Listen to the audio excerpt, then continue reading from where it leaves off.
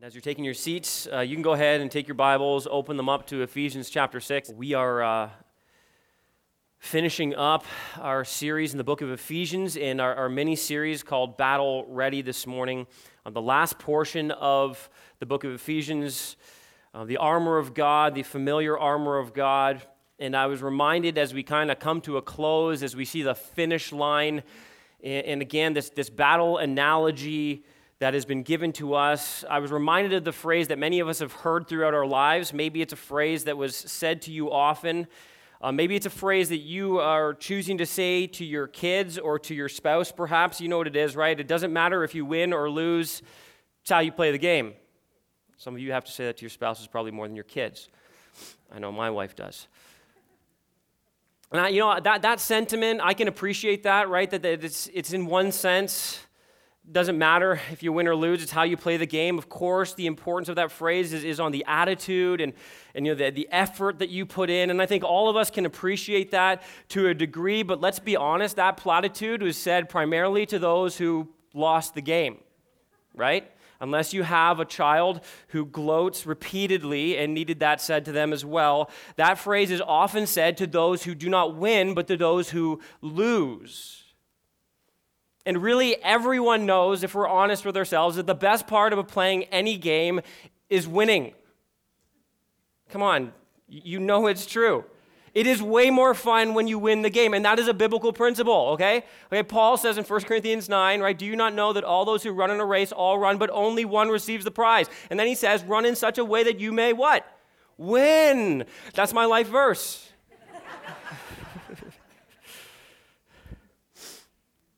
You see, I was reminded of that because I think so many of us, we live in this culture where it really isn't about winning or losing, especially in the school system today, right? It's about participation. Everybody gets a ribbon, everybody gets a trophy, everybody's on equal footing, and ultimately we diminish this idea that competitiveness and winning and succeeding and experiencing victory is actually important.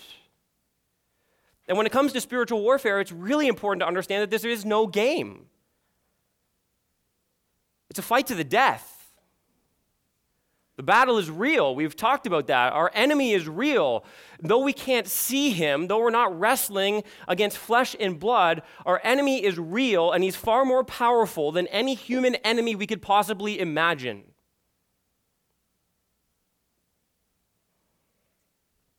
In the spiritual battle, you don't get a participation ribbon and a generic trophy for simply being there.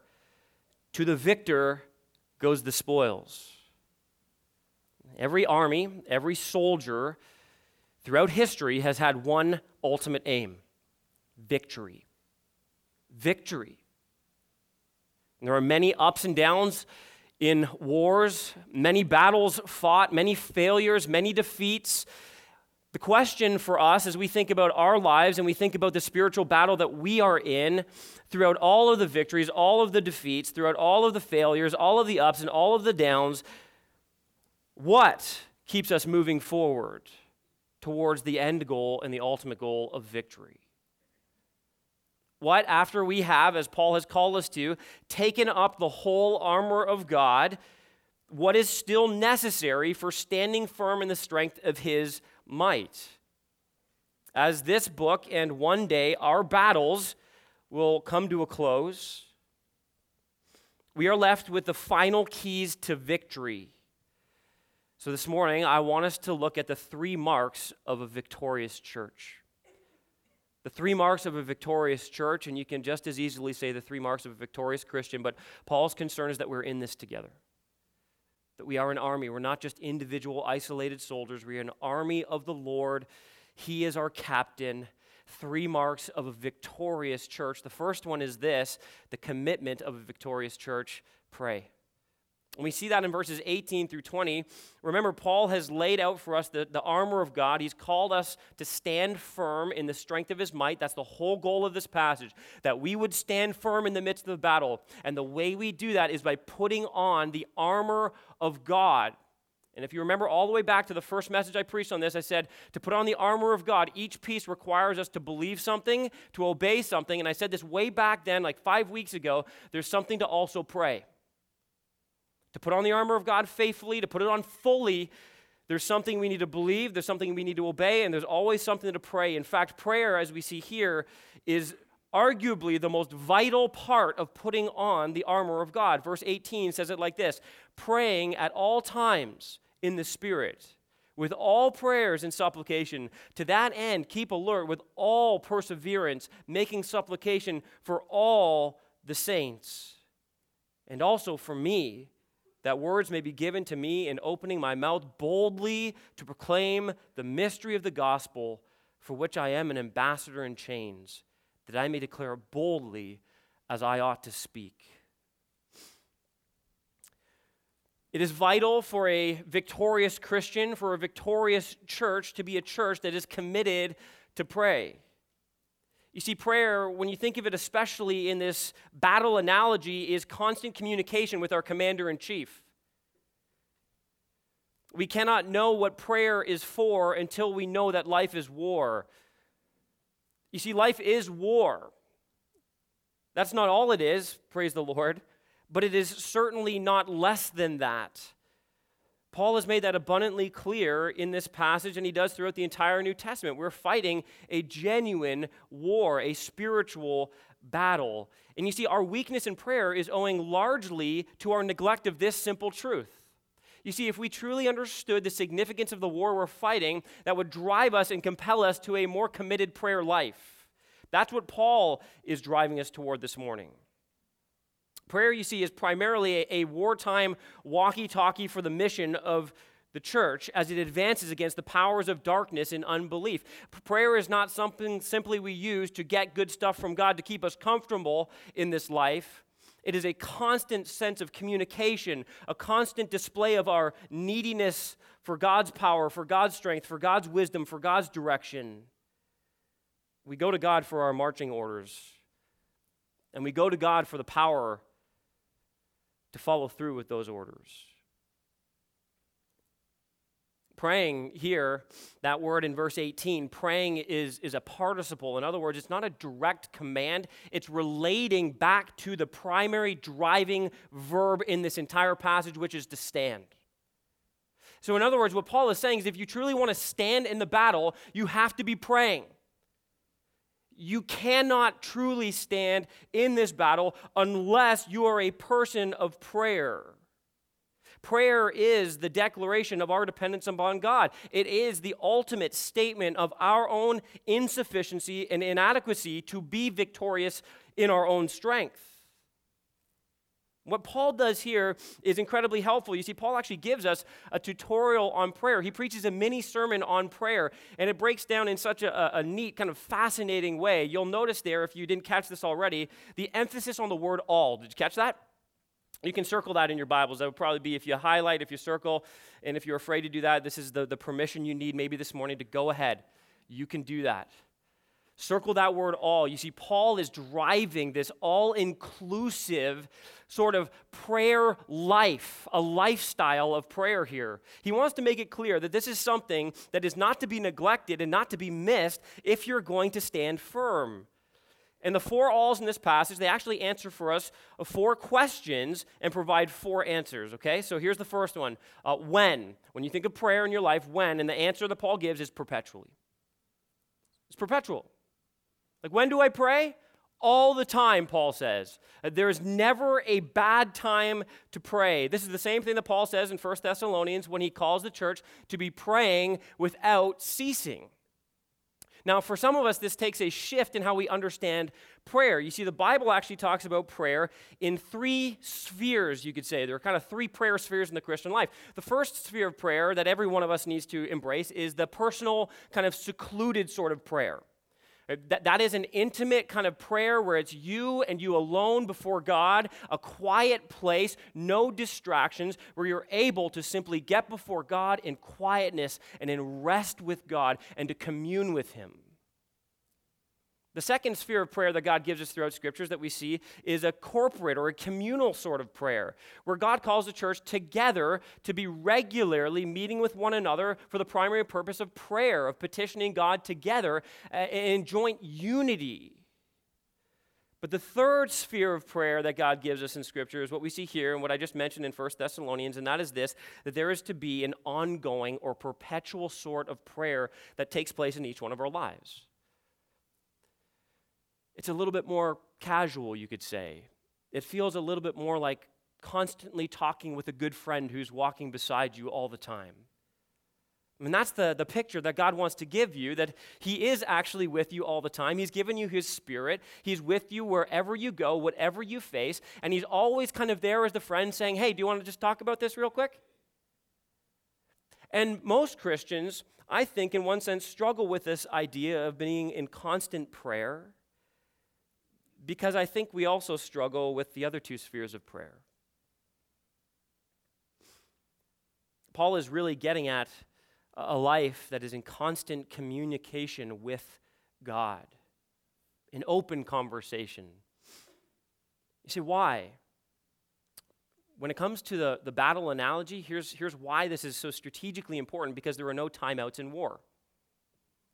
I mean, there has been technically in the past, if you think of this in a historical sense, oftentimes in wars, the World War even in particular, they stopped fighting. They strategically decided to stop fighting on Christmas Day. But you want to know something? When it comes to the spiritual battle we're fighting, Satan doesn't take a timeout for Christmas.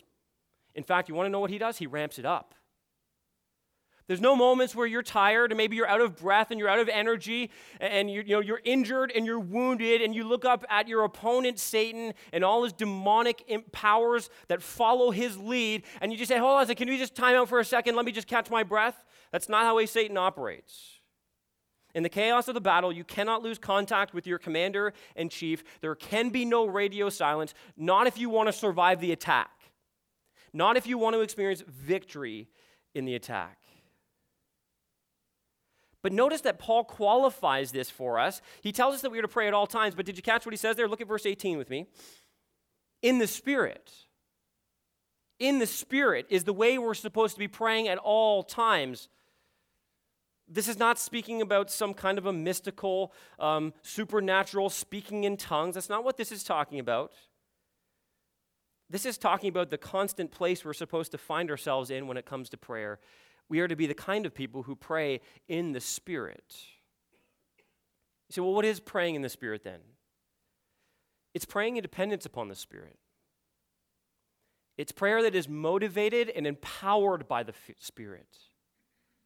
John Piper says that praying in the Holy Spirit is to be moved and guided by the Holy Spirit in prayer. He says we pray by his power and according to his direction. Now, there's two ways that this typically happens in the Christian life. The first is the most important because it actually leads into the second. And it's important to understand, too, that the Spirit has already been mentioned in this context. In the previous verse, which is actually, this is a part of, there's no period here. Did you notice that? It flows right out of verse 17. Remember what we talked about last week? Where Paul said, take the helmet of salvation and what? The sword of the Spirit, which is the Word of God. Then he moves right into praying at all times in the Spirit. There is a connection there that we cannot afford to miss. We saw last week that the Word of God, the Bible, is the inspired Word of God. It is inspired by his Spirit. And so the call here, in one sense, is to be a people of the Word, so much so that our lives are directed in every way by the Word. We know what the Spirit of God has said to us. He's given it to us in this book. So as we study this book, here's what we find out. We possess the mind of God. That's what Paul says in 1 Corinthians chapter 2. We have here the mind of God, given to us by the Spirit of God. So the more we find ourselves here, looking here for what God thinks, for what God says is true, for what God says is right, the more in tune our hearts become with the Spirit within us who shares the mind of God because he is God. This is why, by the way, what we did this morning, what we've been doing for quite some time now during our announcement time. I don't know if you've caught this, but if this hasn't been clear to you, let me just make this just over the top, explicitly clear. We have been trying to demonstrate what it looks like to pray the Scriptures. Have you caught that? We've been trying to show and to teach that we read the scriptures, and then what we do is we think about those scriptures, and then we turn those truths back to God in prayer and in communication. And we say, God, yes, we don't want to be this. Yes, help us to see if this is us. God, help us to be what you're calling us to be in this. See, that's what we're trying to do. We're trying to model and show you that this is the best way to pray the Word of God and the will of God by the Spirit of God. God's Word informs us of His will, which infuses our prayers with God's Spirit. But the second way this happens, this is primary, okay? The primary way is that we are people of the Word. We are praying in the Spirit when our prayers reflect the truth of Scripture, the mind of God, delivered by the Spirit of God. But the second way this happens, our praying in the Spirit, is, I think, kind of informed a little bit by Romans 8, 26 and 27. Let me just read it to you. It says this, likewise, the Spirit helps us in our weakness, for we do not know what to pray for as we ought. But the Spirit Himself intercedes for us with groanings too deep for words, and He who searches hearts knows what is the mind of the Spirit, because the Spirit intercedes for the saints according to the will of God. You see, what we find out there is that the greatest prayer warrior in the church is the Spirit of God. The Spirit of God is constantly interceding on our behalf. And there are points, I don't know if you've ever felt like this in your life, where, I don't know, maybe the pain is too great, the circumstances too challenging, the sin so overwhelming, you simply don't know how to pray as you ought to. You simply are on your face before the Lord. You're trying to figure out what to say. And in moments, sometimes, listen, of this kind of weakness, the Spirit of God overwhelms our hearts and minds with what we ought to pray. There have been countless times in my life where I believe with all my heart that the Spirit of God has woke me up in the middle of the night. Vividly waking me up with someone, something, some particular issue to pray for. That there have been countless times, listen, where I have received phone calls from people who have said, I was praying for you yesterday. I don't know why. I just felt like I needed to pray for you. And they had no idea what was happening at that exact moment, but how desperately at that very moment, God was faithful to use them to answer some prayer that I desperately needed in my life. I'm just telling you that the Spirit of God, listen, this is supernatural. We have a supernatural God who works in supernatural ways to guide us and lead us and instruct us in our prayer life. Now, here's what I would say to you. That rarely happens, that kind of moving of the Spirit and provoking and prompting of the Spirit, that rarely happens in any believer's life if they are not also believers who are deep in the Word of God. It just doesn't happen that often. Because when your heart is deeply tuned by the Word of God to the Spirit of God just has way more freedom to operate in your life. There's so much more clarity because you've been already listening to the Spirit of God. You've been hearing the Spirit of God through the Word. And I trust, listen, the response has been obeying the Spirit of God through the Word of God. That the Spirit just delights to take a heart that is so in tune and so pliable and so moldable and so ready and willing to hear, that just directs and guides and prompts and provokes. And that is a beautiful experience of the Spirit's moving in a life that so many Christians never experience. And my heart for you would be that you would become a person who's praying at all times in the Spirit. That you would be a person who's in tune with the Spirit of God because you're so steeped in the Word of God. You're so longing for the Spirit to do a work in your life, to illuminate your eyes, to convict your soul, to encourage and comfort. You know, most people pray, but most of our prayers tend to be wish lists. Christmas prayers, kind of the way I like to think of them. What do I want from God? Or prayers for protection. By the way, neither of those things is inherently bad. We're going to see that in just a minute. But praying in the Spirit involves an engagement with God, an assistance from the Spirit that takes us beyond our immediate concerns. We need to cultivate this kind of moving of the Spirit in our lives through a constant, ongoing conversation. That's what is being called for here. Notice this, that the question that's being asked next is what? Well, what do I pray for? Especially in the context of spiritual warfare. You notice here, petitions. petitions. He says this, with all prayer and supplication. What he does here is he moves from this generalized understanding of prayer. He says, look, you can pray about anything. You can pray all the time, you can pray about anything. But then he moves into this specific category of supplications. The word kind of has this sense of urgency. There is a pleading involved in this word, and it is a lot more specified in terms of actual requests from the Lord. Petitions. And you just think of the term petition. We use the term petition all the time. People sign petitions, right? People pass around petitions. You probably get them like once a day on the internet. Sign this petition, sign this petition. You know, there are really, really illegitimate petitions, but there are some really legitimate petitions. And what you're doing when you put your name on a petition, you are approaching the powers at be and you are requesting that they do something very specific or not do something very specific. That they change the direction or they do something that maybe you can't quite see or believe would be right. And you see, God calls us to come and make petitions of Him. All kinds of petitions. I think of what James says, you do not have because you do not ask. And that is specifically relating to wisdom in the midst of trials, but it is so much broader than that too, I believe, that God actually invites us to come. I mean, I wonder how much we're lacking in our lives, how many good things, how many good spiritual things we're lacking in our lives because we simply do not go to our good and gracious Heavenly Father and ask the God who says He loves to give good gifts to His children, right? He says that. And yet here we are, oftentimes so afraid to ask God. And again, the sense of urgency here, it also implies a sense of boldness in our asking. You say, well, how can I boldly, shouldn't I just go to God timidly and say, God, maybe if you like, if you think it would be a good idea? Listen, we have full access to the throne of God's grace through Jesus Christ, okay? Jesus Christ has given us entry into the throne of God's grace. You know, it's kind of like the setting in Esther. You know, when Esther is timid about going into the presence of the king because she hasn't been solicited to come, she hasn't been asked to come, and if you walked into the presence of the king in that culture, in that day and age, without being invited, you actually risk death itself. It was a dangerous thing to walk into the presence of a king, unsolicited, unrequested.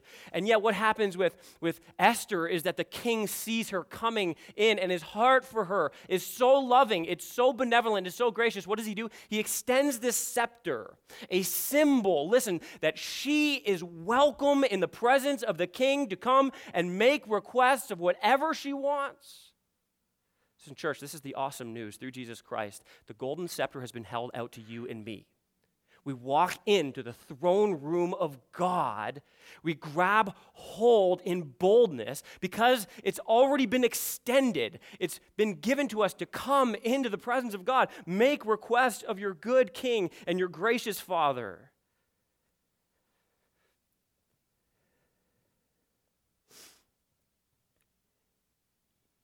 You know, the reality, too, is we can come in and make these kind of requests with boldness because we have already, hopefully, had our hearts tuned by the Spirit of God to the Word of God. So we come in with boldness, not asking selfishly, not asking for trivial things only, you know, for no real purpose, but we can come in knowing that our hearts have been molded and shaped by the Word of God and the Spirit of God. God's thoughts have become our thoughts. God's mind has become our mind. God's desires have become our desires. So when we come with boldness because we're saying, God, would you give me what I already know you want to give me? Would you bless me the way you already say you're going to bless me? And listen, boldness does not do away with humility. There is always humility when we come before the King of Kings and the Lord of Lords, but we come in a position of faith, believing what the gospel says about us, that we are loved and accepted, that we are made children and co-heirs with Christ. We always pray, listen, yes, with boldness, but with an open hand, knowing that we may not always be motivated rightly. We may not always see things correctly, and we trust that God does. But when we come according to God's word and in line with God's will for the glory of God's name, I want to encourage you, listen, ask boldly. Ask boldly.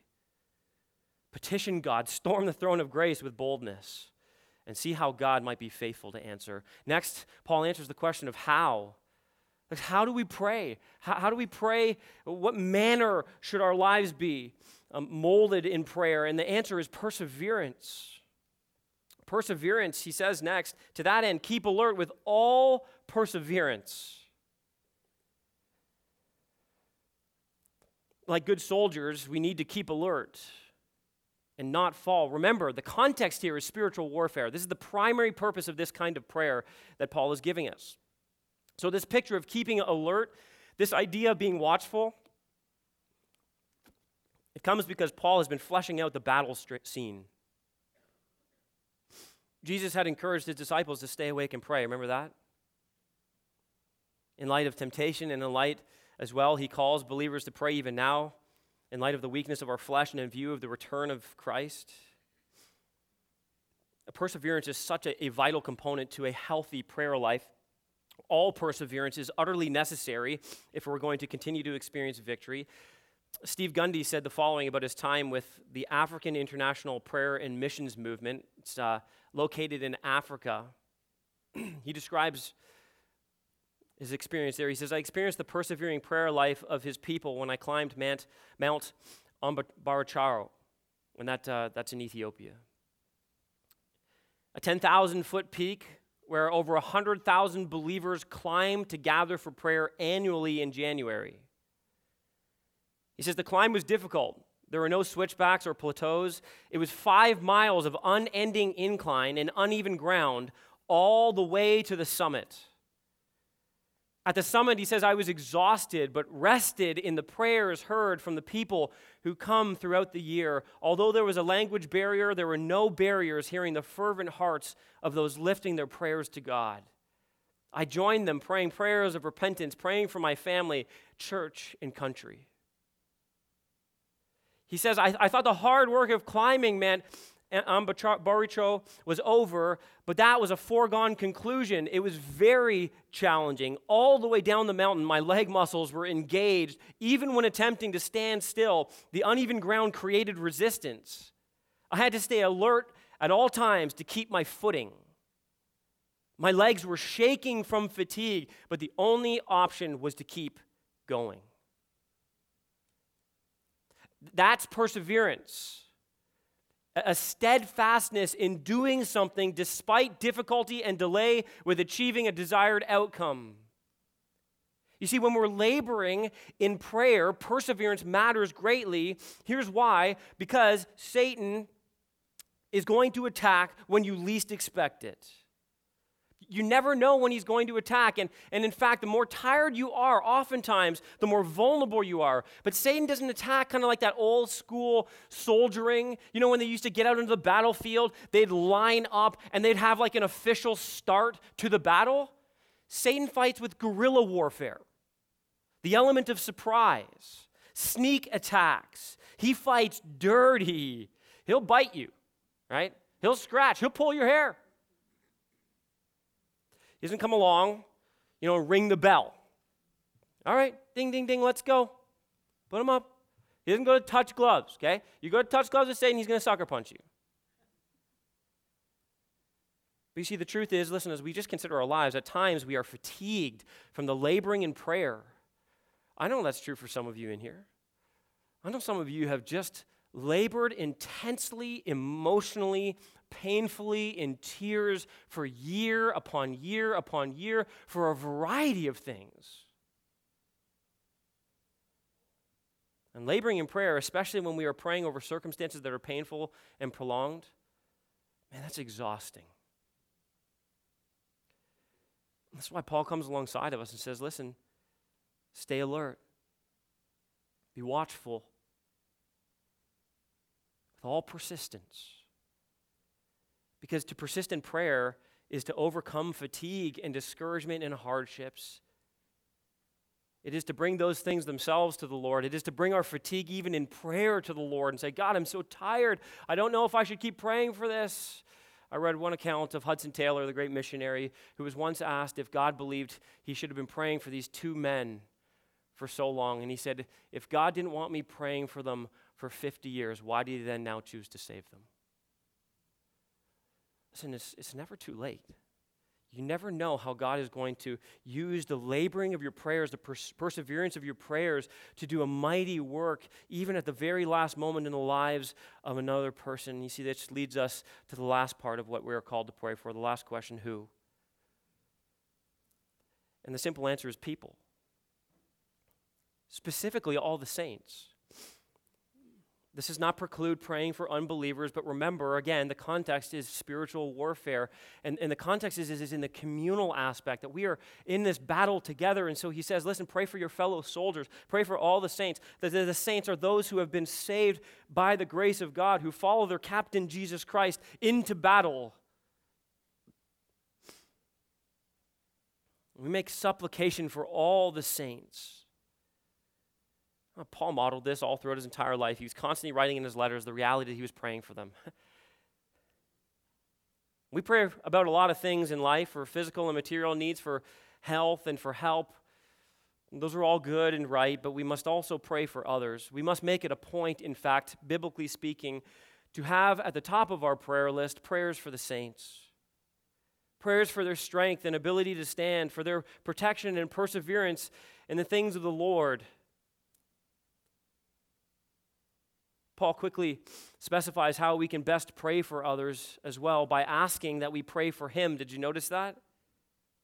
He says, yeah, pray for all the saints. And I love this because it expresses such humility on the part of Paul. Here's the great missionary, the great church planter, the great theologian, Paul himself, who writes the vast majority of the New Testament. And here's what he says, and also for me. Pray for me, that words may be given to me in opening my mouth boldly to proclaim the gospel, the mystery of the gospel, for which I am an ambassador in chains, that I may declare boldly as I ought to speak. I love that about Paul.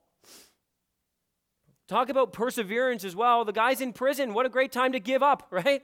Nah, I'll just leave it to somebody else. Clearly, my time is come and gone, and that's not what Paul does. In fact, we know this from Scripture, that Paul, even in prison, is preaching the gospel. He's singing hymns, preaching Christ with all of his heart.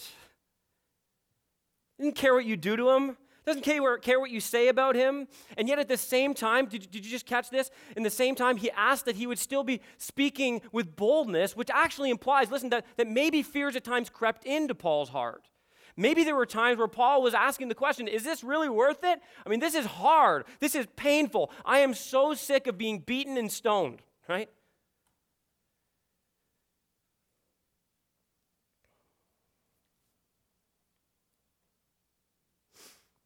In the spiritual war, God's church has been given one ultimate mission: to go and make disciples,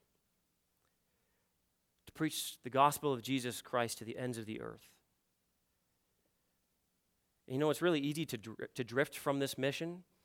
We don't naturally drift towards it. You notice that? It is hard and costly to preach Christ, increasingly more so in a culture that despises Christianity. And again, Paul's in chains as he writes this letter. He knows the cost, okay?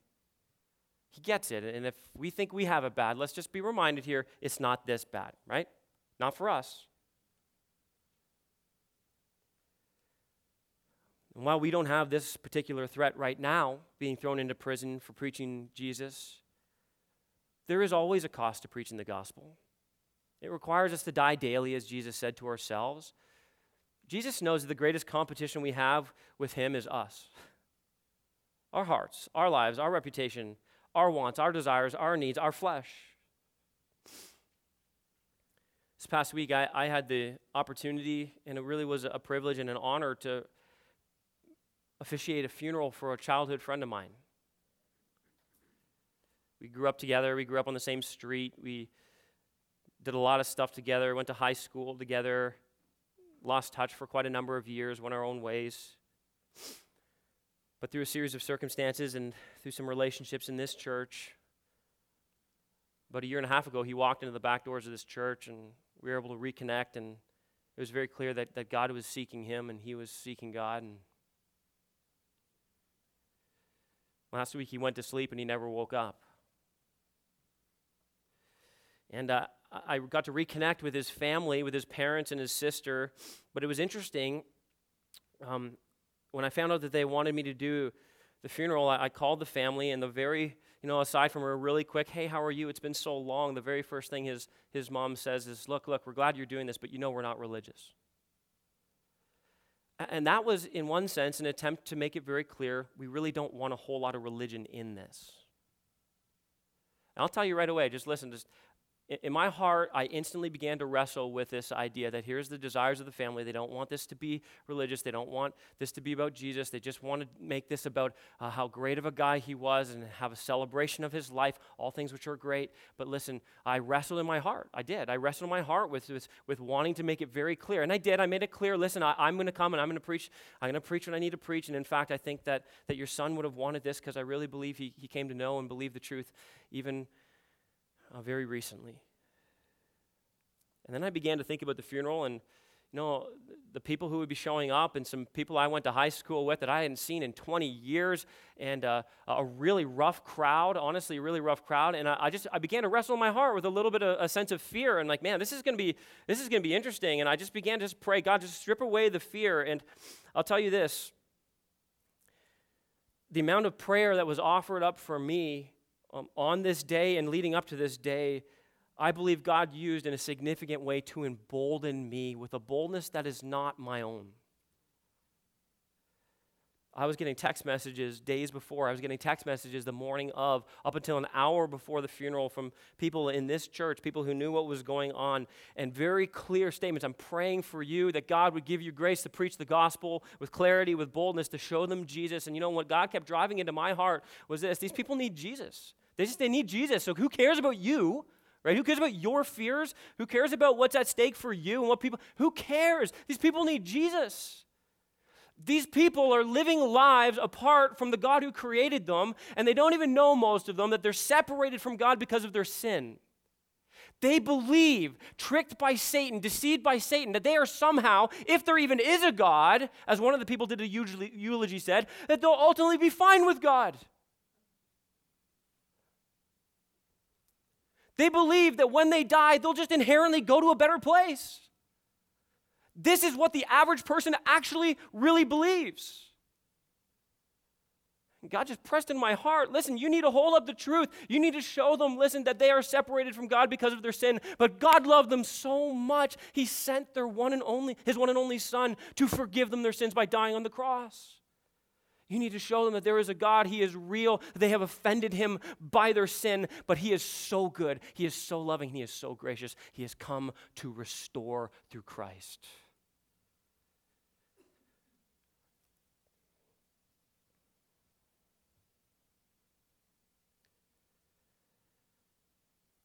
Paul's prayer is that he may declare the gospel with boldness. I love this, don't you? For that is how we ought to speak. Church, listen, we have the only message that saves, amen? But it saves no one if no one will declare it. For faith comes from hearing. Evangelism is spiritual warfare.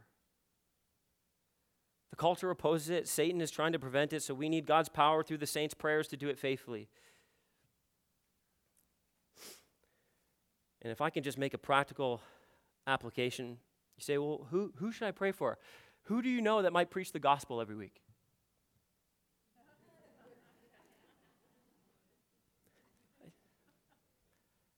Can I just be as bold to ask you for your prayers? I know some of you are so sweet, some of you are so kind to tell me that you're praying for me, text me, send me emails, but can I just ask you, can I just ask you to please pray for me as I preach Christ, as those in the church? Listen, you say, who else should I pray for? How about the teachers who are teaching your kids every week and preaching the gospel to your kids every week? Do you pray for them? Just, we need your prayers, and listen, we commit to you. I pray for you. I mean, I pray through the prayer requests every week, but one of the things you don't know is I pray stuff that you didn't write down all the time, okay? And one of the primary prayers I pray for every single person in this church, whenever I think of you, I pray for any need you put down, I pray for anything that you might be on your heart, but I pray every time, I pray that God would give you boldness to preach Christ. That we would be a bold people, an unashamed people who love to hold up Christ, for he is the only one who saves. We need each other. We need to pray for each other. That's why the second mark of a victorious church is the community of a victorious church. And the call here is to participate.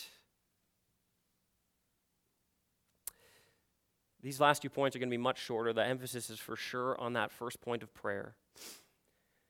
And Paul is now branching into his final greetings. As he closes this letter, he says in verse 21, so that you also may know how I am and what I am doing. Tychicus, the beloved brother and faithful minister in the Lord, will tell you everything. I have sent him to you for this very purpose, that you may know how we are and that he may encourage your hearts.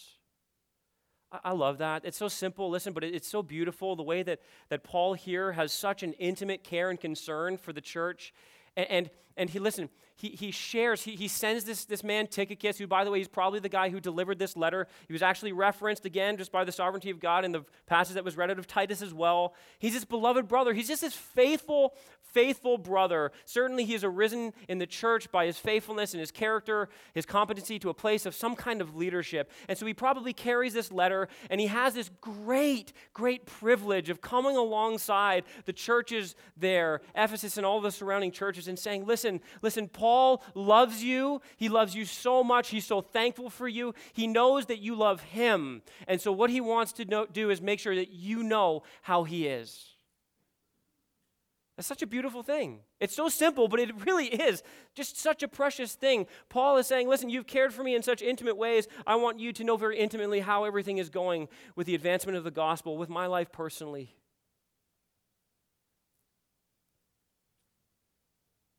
It struck me as I read this that so often we are very fond of withholding from others the encouragement they need and the updates they need to continue to actively participate in what God has called us to together.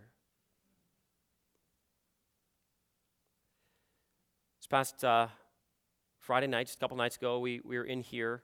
We had our volunteer appreciation night. Many of you were there. We had 160 people filled this room, and that's only a portion of the people who serve in this church. And I was just struck again and reminded again of just the faithfulness of God to unite a people together. We laughed, we sang. Some of you probably cried. It was embarrassing, humiliating. But it reminded me that we were part of a family. That this is the household of God, that God, as our Father, has made us brothers and sisters in Christ, where we love one another, we care for one another, we help one another, we serve one another, we disciple one another. We're all called to participate together. God has gifted us in unique ways. He's called us together to be this beautiful thing he calls the church, the united people of God who display the gospel to the world, who reflect the gospel and the grace of God to the world around us. And it also struck me that there are so many people who won't participate actively in the body of Christ.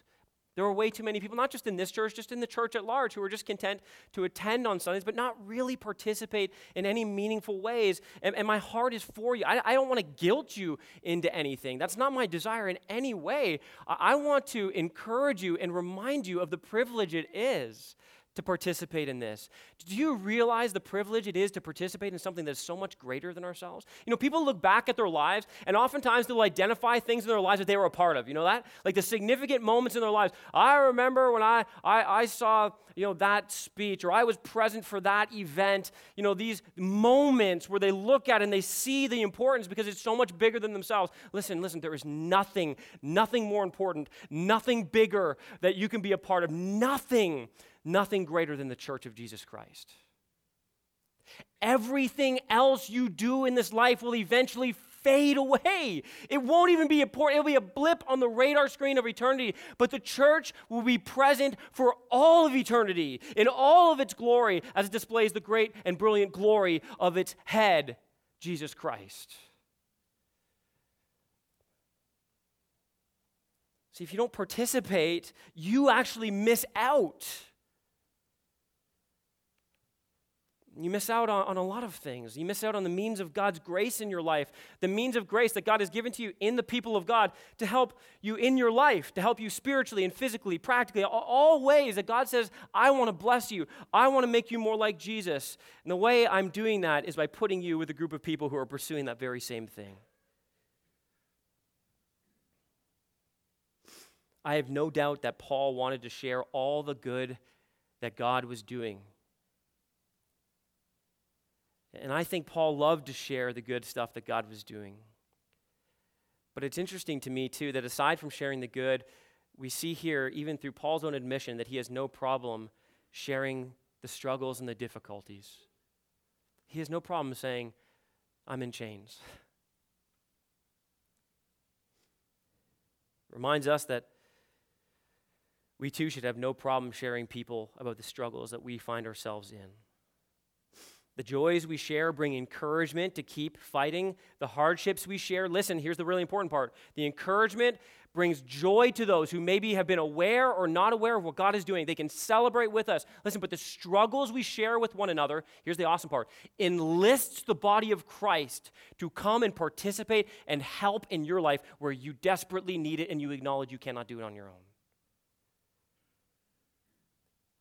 You see, the victory that God wants to give us often comes as we participate in the community called the church. And I just wonder this morning, what victory might you experience with greater participation within the community of God, the church of Jesus Christ, as we continue to go to battle together? So, well, how can I participate? Just give me one simple way to participate. Listen, you can participate with your time. You can participate with your energy. You can participate with the gifts that God has given you. But let me give you a really specific one that you can participate in with your finances. You like that? It's good, right? See what I did there? It was smooth. You guys were all hanging on the edge of your seat. Like, oh, no, I don't like that. No.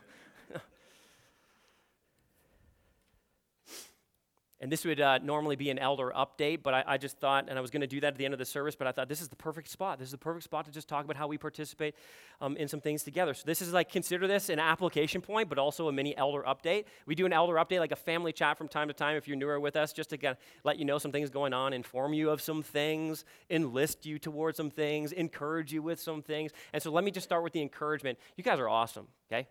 I mean that. You guys really are. By the grace of God, listen, this church has been incredibly healthy in so many ways. Listen, we got a long way to go. We got a lot of problems, okay, admittedly.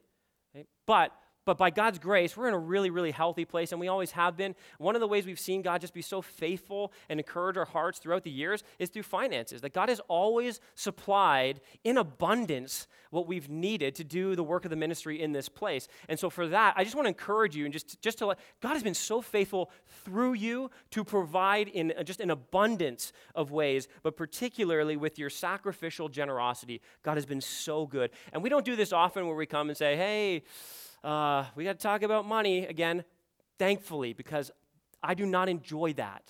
Okay, that's not a fun part of my job. And by the grace of God, we haven't had to do that. But I just want to draw your attention. You got your bulletin there for a second? We have never quite been in this place as a church where we have been this far behind. Now, in the grand scheme of things, when you're looking at the needs for our church, just really quickly, what you see is we're roughly a little bit more than 2 weeks behind in terms of a normal weekly need that we have. It's over $30,000. Now, I just want to say to you, and by the way, I want you to look at the facility fund, which we're closing out our commitments this year. We are significantly behind there. So here's simply what I just want to say to you. As we come to a close of this book, as we come to the close of this year, I don't know, I'm assuming, because this often happens, I'm assuming some of you are like, nah, I'm just not going to give this week. I'm going to save it all up for December. Right? I just want to encourage you and enlist your help in this. This church is dependent upon you doing a whole lot of things. One of the things is your giving. And we are so thankful. We're so grateful. But I want to enlist you to consider, even as this year comes to a close, if you've got some giving to make up, you know, you've got some weeks that you missed and that you just intended to give, you had the desire to give, or if God is impressing upon your heart to give more. Some of you have capacity in this room to give a whole lot more. You just do. Some of you don't, and you're tapped out and you're giving as much as you can. Praise God, this is not a guilt trip. For those of you especially maybe who have more capacity, more ability, and maybe right now more conviction, would you consider maybe giving and helping us? We want to not just make up in our general fund, we'd love to exceed it. For those of you who have got commitments with the facility fund, we want to encourage you, please consider giving what you said you were going to give, and let's just trust the Lord for that. I believe at the end of this year, we will close the gap for sure on our general fund, and who knows what God will do in the facility fund, but we're trusting Him for that as well, and looking forward to updating you on all that God is doing there. So, maybe just one quick note to some of you who are newer.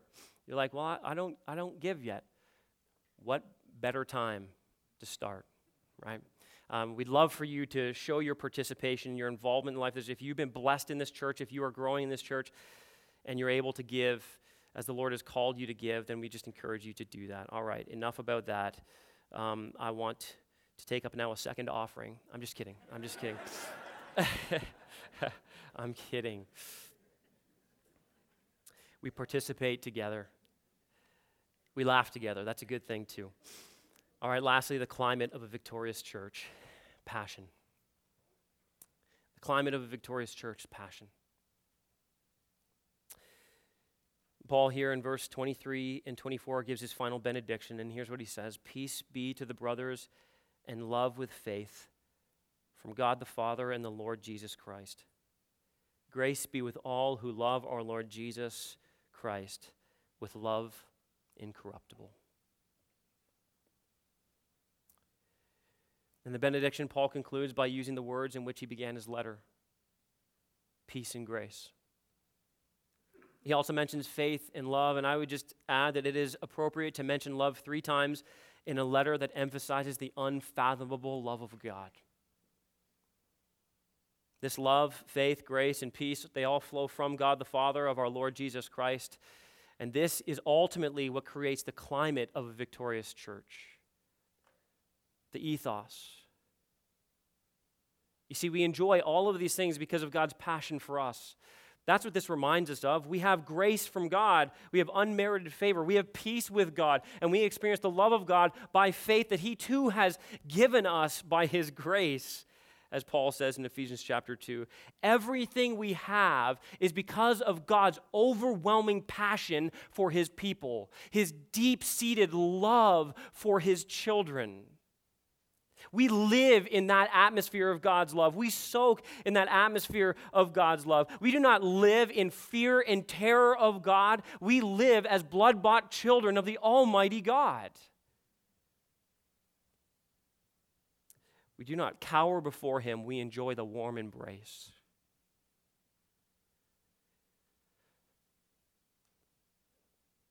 I want you to notice that Paul moves and he adds something here in verse 24 that he has not previously mentioned in this book, not explicitly. I think it's been implied, but do you see he noticed here the church's love for Christ?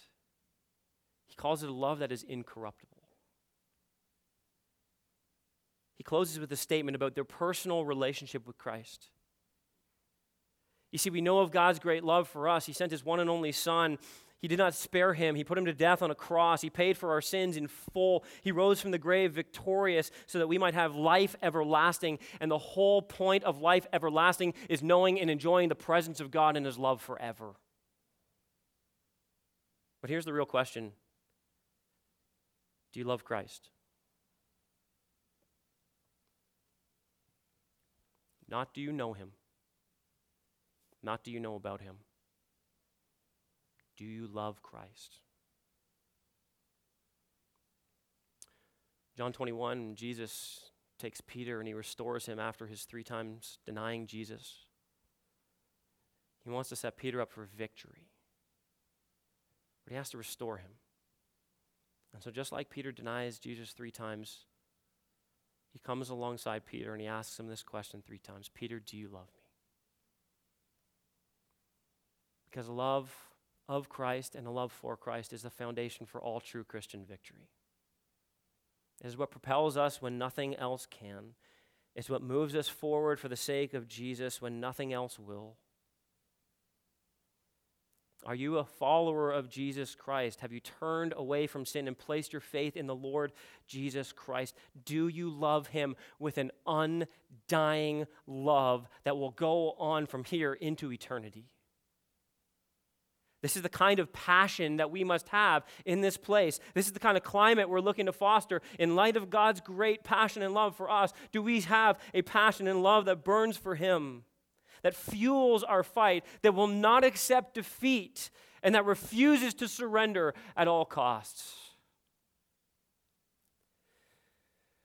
There are some fascinating stories, 6 in particular, I believe, of individuals who refused to surrender after World War II.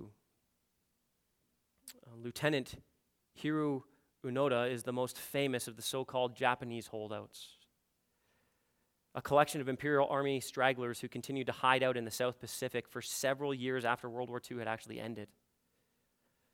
An intelligence officer, Onoda, was dispatched to the Philippine island of Lubang in 1944 with orders, listen to this, to not surrender under any circumstances. And when Allied forces captured Lubang in 1945, he and 3 other soldiers stole away to the island's densely forested hills. One of Onoda's companions surrendered to Philippine forces in 1950, and by 1972, police had killed the other 2. But despite being left alone, Onoda refused to surrender and went on to evade dozens of Philippine army and police patrols. The Japanese government attempted to track him down with search parties and even dropped leaflets over the jungle telling him the war was over, but Onoda dismissed these attempts as trickery. He would not surrender until March of 1974. Nearly 30 years after the war had ended, when his former commanding officer traveled to the island and ordered him to stop fighting. There's no doubt he did this for love of country. But you see, our love and passion for Jesus is to be similarly undying, incorruptible, eternal. It holds us in the battle when nothing else can. Loving Jesus is the key to victory. When we love him, we take up his armor, we pray at all times in the Spirit, we fight together, and we will not quit until our captain comes to tell us the war is over. It's time to come home. Then we will not have any regrets for having put our trust in him. And we will have no regret of having been faithful soldiers, for we will find that we in him have truly been victorious.